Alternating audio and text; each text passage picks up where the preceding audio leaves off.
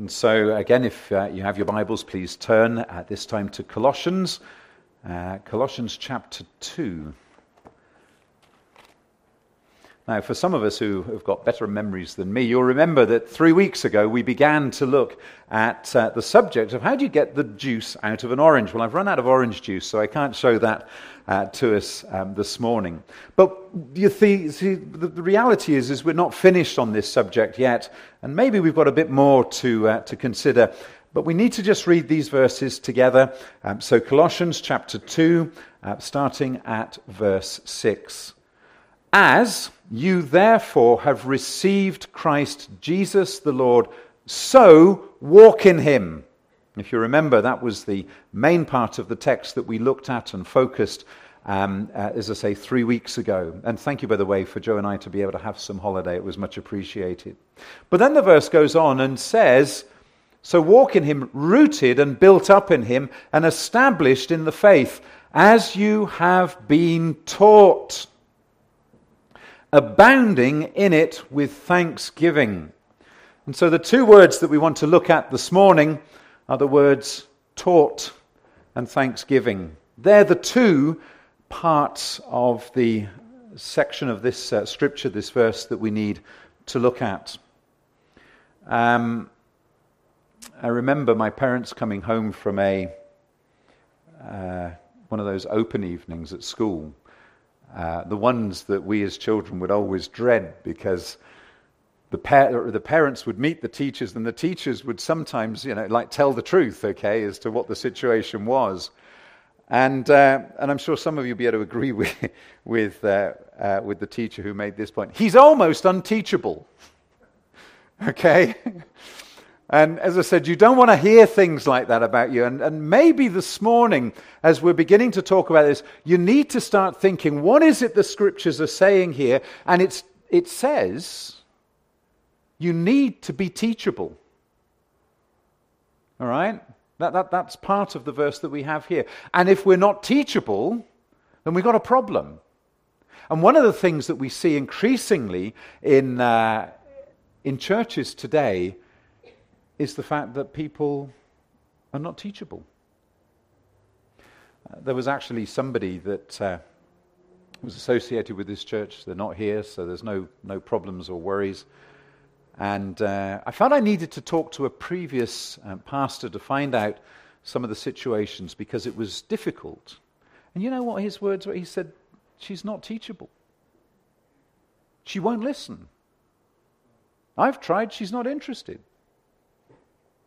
Because it's so imperative that we're prepared, as the scriptures say, to be able to be taught, to be able to grow. So a bit of recap. It's wonderfully true that Jesus saves. Amen? Jesus saves us. And that's what the children with the songs and so on that they've been singing. And it is a wonderful truth that Jesus saves. But if that's all we think of him, then what is it that we have tended to reduce Jesus to? Simply a servant. And a servant to serve us. And the verse that we read, if you had noticed, said a lot more than that when we spoke about it 3 weeks ago. And if you remember, John, when he went up to play the piano, he didn't play the hymn that we were going to play. He played the hymn, He is Lord, because the verse says, as you therefore have received Jesus Christ the Lord, so walk in him. And I hope and pray that all of us here today understand the concept of the lordship of Jesus Christ. This means that we submit all to him. Now, these are not my words, this is the scriptures. And so many of us are just prepared to submit the things that we're prepared to give to Jesus, to give to God. But the scripture instructs us to give all to him. And I think R.G. Tornew, what a wonderful testimony, that man. How much of the money, which is God's, all of it, should I have? Now that's a different way of thinking about it, isn't it? If you're not someone who tithes, who gives regularly to God, and I'm not talking about 10% or whatever, we give to him what is his and what we can afford, you will be amazed at the blessing that comes into our lives, because suddenly we've gone from a selfish perspective to one that says, God, this is all to you. This is all yours. And then we can be amazed at what happens. So doing things, for me, rather than going beyond to recognize that he is Lord, because that's who he is. Jesus is Lord. And when we come to the section of Scripture this morning, we discover there's so much that we have to learn. But the first thing that we see is that when Jesus comes and inhabits our lives, as Paul wrote in Romans 14, verse 9, he says that Christ died and was raised for life, that he might be Lord of both the living and the dead. He was already Lord in terms of his status as a person, his position in the universe, but the Lord Jesus Christ has to be Lord in the life of us, of each and every man, woman, young person here this morning. And Paul says, how are you going to get the juice out of the orange if you want to live this effective life, this life effectively? Well, it all happens when we recognize that we can only live on the basis, can anybody remember, I can't, but he can. Now, I hope and pray that you've also, during the course of the last few weeks, as we had a cousin of my wife speak, and as Randy was speaking, but I hope we haven't forgotten that. I can't, but he can. And so when you get up in the morning, and when I do, and I've got into the little habit of this, if you look in the mirror, and you think to yourself, Lord, I can't. You know, I can't live for you today. There's no way I can. Unless he lives in me. And when he lives in me, he lives out his life in me. And that's the only way that I can have the mind of Christ. That's the only way I can live the life. Because I can't do it on my own. So, tomorrow morning, when you get up and you look in the mirror and you see yourself and you get your hair sorted out, I count each day just to see how many have dropped out since the last time I looked. And you think and you realize to yourself, I can't, he can. I can't, he can. So there's all the hope we need. I can't do it, but he can do it. Does he want to do it? Of course he wants to do it. So he comes into our hearts, into our lives, and he does it for us. But we have to submit to him. The hindrance is not that God says, oh, I'm tired today. You know, I've got lots of people on the go at the moment and there's no more room. No. The hindrance is always us. Always us. Now, if you can remember that we're considering the truth, and the message that we had 2 weeks ago, this is the final part of the message, because there was one astute person who said to me, 3 weeks ago, he said, well, you only gave us 2 points. And you said there were going to be 4. Well, the reason there was only 2 is that we ran out of time and we were too long anyway. And so we've got the other 2 and we'll be very, very brief with them because they are shorter and to the point. But if you can remember also, we decided that what we wanted to do was to look at the truth first. You know, what it is to be a believer, what it is to know the Lord Jesus living in us. Because that's the genuine Christian life. But the problem is that there is what we call the pseudo-Christian life. There's the false Christian life that's floating around. And it's got lots of things that people think are wonderful about it. It's easier for a start. It's not so personal. And we discover that there are many people that are prepared to live the pseudo-Christian life, the false Christian life, because on the surface, it looks quite good. On the surface, it's got some good things about it. But the problem is, it's not centered around the work and person of Jesus Christ.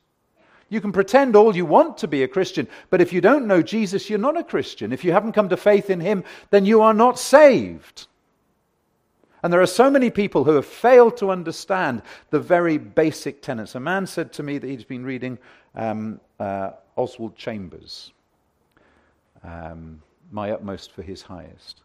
And he said, Sim, I read this statement. He said, Oswald Chambers says that repentance is the foundation of our relationship with the Lord Jesus Christ. He said, what does that mean? Now, you'd be amazed how many people have thought to themselves, I can have the blessings, but I don't have to repent. I don't have to have a change of mind, a change of heart, a change of direction. In other words, I can live that false life by pretending to do everything that's right, and that will see me into heaven, and it won't. But we decided to begin to look at the truth, because if you can remember, the guys that are taught to look for fake banknotes, okay, what they do is they don't give them a load of fake notes to look at, first of all. To train them, they're given the real thing, and they handle it. They give them a wad of 20s, $100 bills or whatever. They feel it, they look at it, they smell it.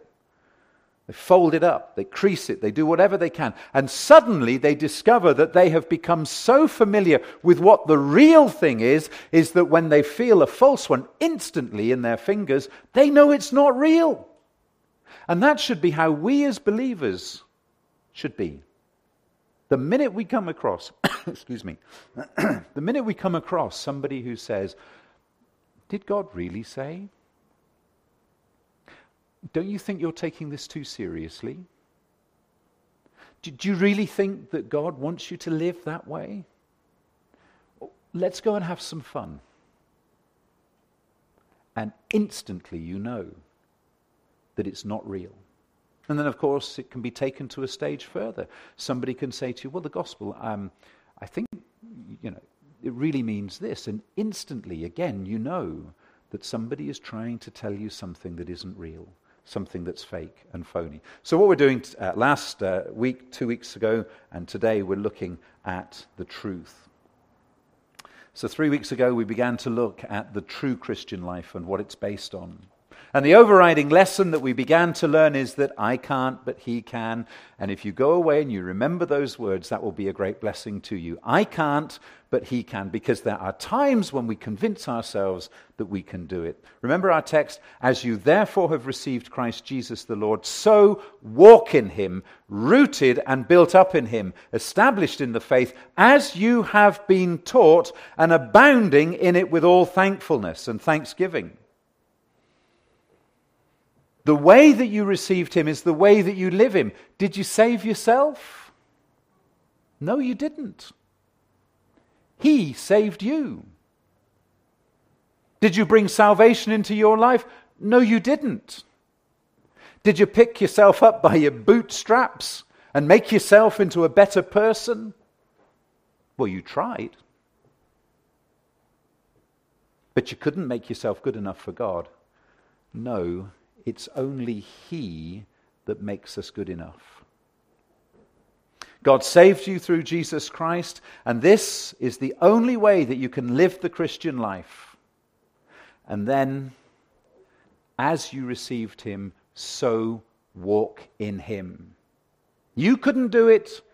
He can. So this is the way that we walk and the way that we live the Christian life. People say to me, I've tried and it's hopeless. And I just sort of keep, wanting to hit my head sometimes because we keep talking about the same thing. You can't. But he can. And then the second point that we considered was that we have to receive Jesus Christ as Lord, not just as a servant. We serve him.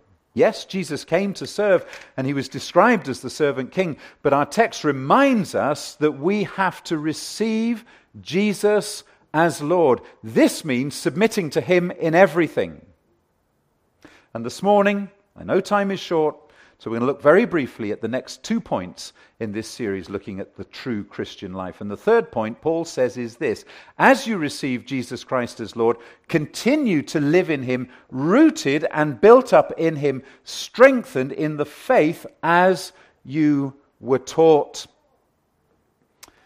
Now he says, you're not going to live the Christian life by osmosis. Now there's a technical word. I had to look up and just make sure I understood what it means. If there's any young people that are studying biology and stuff at school, you'll know what osmosis is. But there's another description that we have for it. And osmosis is just this sort of concept that it just happens. It just sort of comes into you. The things of God just appear inside you. They just suddenly start to happen. You suddenly start to feel that they're coming in to you. But that's not what the Bible says. That's not what we're taught. The process of this sort of gradual or unconscious assimilation of ideas and knowledge, etc., is not what the Scriptures speak about. You see, it doesn't just happen. Coming to faith in the Lord Jesus Christ, He saves us. But then we have to learn, we have to grow, we have to be taught, and we have to learn. The Scriptures tell us that we have to be instructed. You need to be taught, and to submit our lives to the Lordship of Jesus Christ, and to submit our lives to the Word of Christ. And you can't separate the two. Later in Colossians 3 verse 16 we read, "Let the word of Christ dwell in you richly in all wisdom, teaching and admonishing one another in psalms and hymns and spiritual songs, singing with grace in your heart to the Lord." Now he says, let the word of God dwell in you richly. And as we cannot live the Christian life detached from the activity of the living Lord Jesus Christ himself within us, nor can we live the Christian life detached from the Word of God dwelling in us. Again, the number of people that I come across and they talk about, I'll listen perhaps for an hour to all the problems and difficulties. I've got a guy who phones me up almost daily. And he calls, my wife's grinning at this particular point because he often calls her and gets her out of bed. And he just won't learn. He doesn't let the Word of God dwell richly.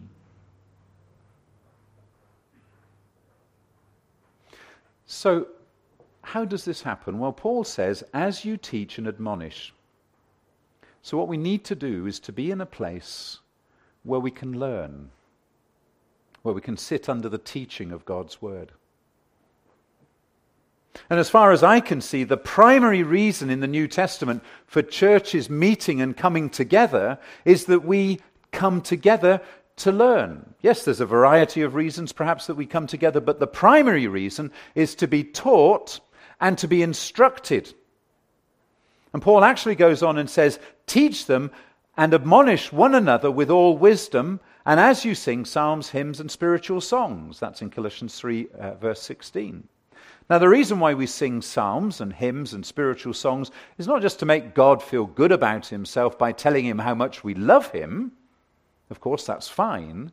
But it is actually in singing songs and hymns, and we've had a great example of this with the Bible Club. How do you get the messages over to the children, to the leaders? Because guess what?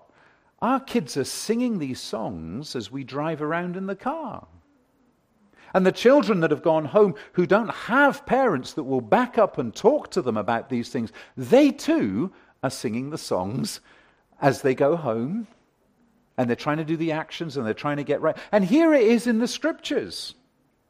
Singing songs and hymns and spiritual songs that we are learning and teaching one another the things of God. And that's why we're so grateful. I don't know whether it's Keith and Christine Getty that wrote Behold Our God. It could be. Stuart Townend and others who write some of the songs and hymns that we sing that are absolutely full of doctrine. And if we're struggling to read our Bibles, then maybe the songs stick in our minds, full of truth. And many, many times in my own experience, and I'm sure it's yours too, that it's been a song or a hymn that has come to mind. And it reminds you of the great truth that God has for you in your life. And suddenly you begin to put the pieces together as you have heard and as you have sung those together. We don't just sing to get into the mood as some kind of appetizer to the main course. We sing to teach and to instruct. And that is why our songs need to be doctrinally rich. That's why people like Charles Wesley, his hymns have stood the test of time. We love to sing, and can it be that I should gain an interest in the Saviour's blood? Remember the verse that talks about, I'm in a dungeon, and the light infuses itself, and my chains fall off, and I am free, because it explains to us the gospel. And so Paul says, as you receive him, so live in him. Live in him on the basis of repentance and faith. You receive him as Lord, live under his lordship, and you are strengthened in the faith as you are taught. But we need to make sure we're teachable. To do that, we've got to turn up. We've got to be part of a fellowship. We need to be committed. Bible studies, great on a Sunday morning. Come the middle of the week, 5% turn up. And that's on a good week. We need to be teachable. We need to come prepared to learn. So you must bring yourself consciously and deliberately under the teaching of God's word. And if you don't come to church, how can you do this? How can you learn from others? It's great to be able to tune in and watch stuff online, and we all do that. I do it. All of us do. But at the end of the day, to be part of a group of people and to hear the word of God being read and being spoken about is so important. And then the fourth and final thing of this initial part of this series, because next week we're going to look at the false things. Now that's an interesting subject, isn't it? But we're going to look at them because we need to make sure that we can sense and recognize them. So the fourth thing he says here is that you need to be rooted and built on him. Verse 7, it says, established in the faith as you have been taught, abounding in it with thankfulness. Now what an interesting word thank you is. I'm continually telling my children that, particularly when they go out, but at home, they perhaps have been invited out, and I'll say to them, don't forget your P's and Q's. And they're thinking, what's P's and Q's? Okay, please and thank you. Okay, don't forget your P's and Q's. And that's what my mother told me. And when you go out, it's always impressive to the other person if you remember to say please, if you remember to say thank you. And here we are in the scriptures. Do you realize just how important the word thankfulness is? In fact, thankfulness is a key theme in the New Testament.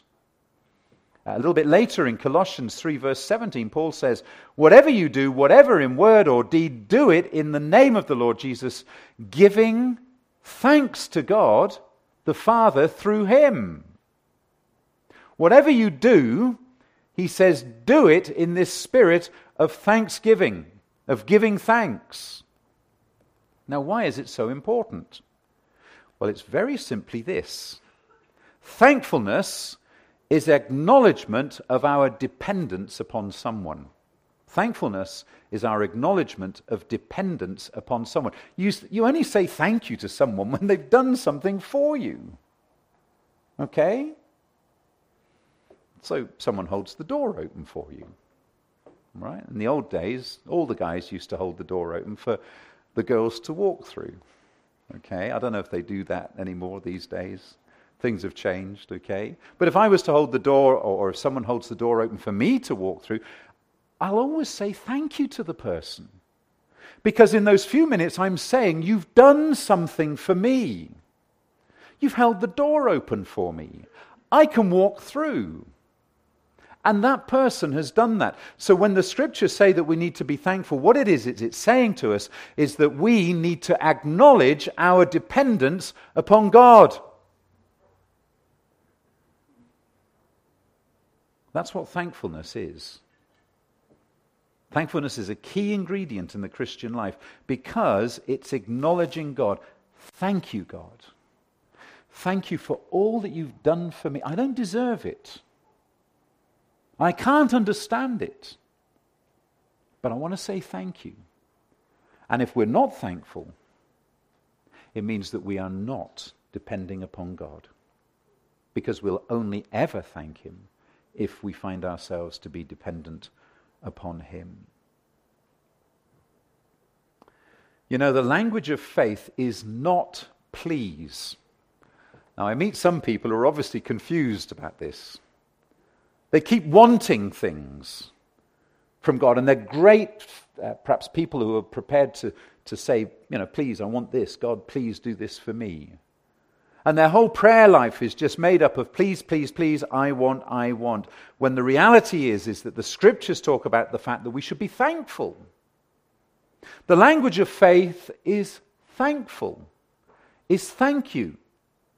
Read the prayers of the Lord Jesus. He never said please to his Father, but he constantly gave thanks to his Father for all that his Father had done for him. When he fed the loaves and the fish to 5,000 people, as the kids learned this last week, where does our Lord begin? By saying thank you.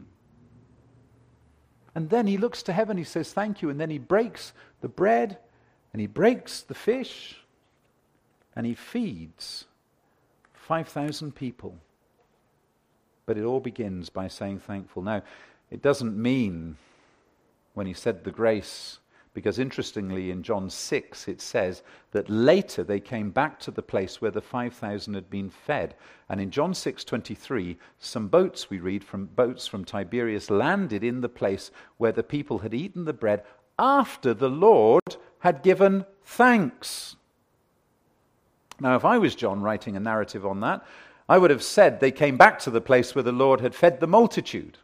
And after the Lord had fed the multitude, after the Lord had turned the 5 loaves and 2 fish into enough to feed 5,000. But John says, no, this is the place where he gives thanks. He gives thanks. I noticed Judy's here this morning.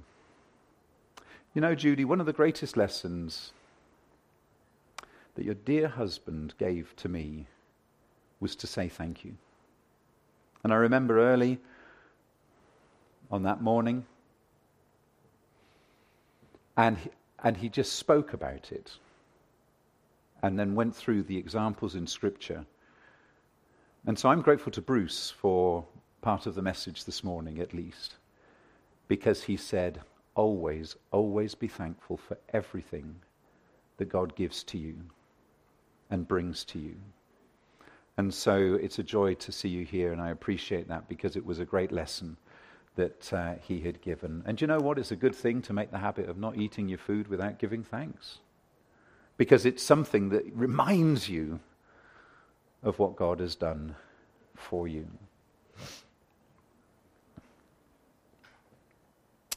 Jesus was saying, thank you. Jesus was saying, Father, this is your situation. All these people, this is your situation. And in saying thank you, he's saying, I'm dependent upon you to feed these people. I trust you.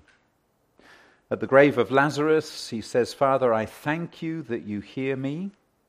In the upper room, our Lord, and this one challenges us and prepares us now as we come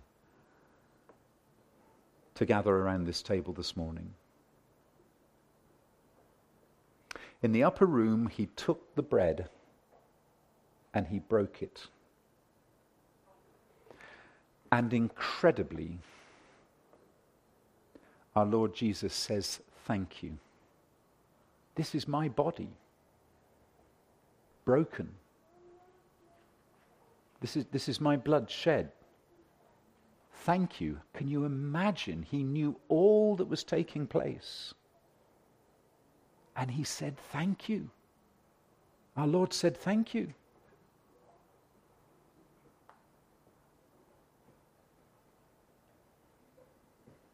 This is my blood, the blood of the new covenant given for you. Father, thank you.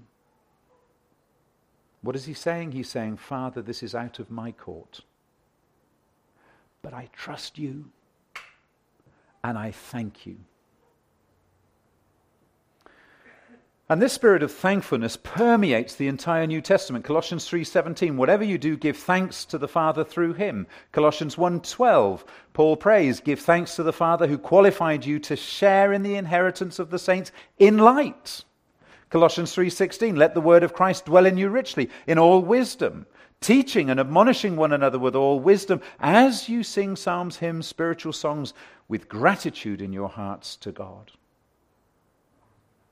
In that spirit of gratitude and thankfulness, you see, saying thank you is passing it over to God.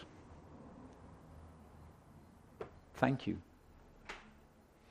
So how do you get the juice out of the orange? Recognize, as I receive him, so I live in him. I can't, he can. We do this on the basis of our own bankruptcy. We've got nothing to give. Nothing at all. Everything we thought we had, is gone. I turn and I trust him. I can't, he can. I can't, he can. I live under his lordship. I bring myself under the instruction of the word of God. If you don't do that, you will struggle. Your Christian life will be weak, anemic, and you'll fail to be somebody who learns and grows.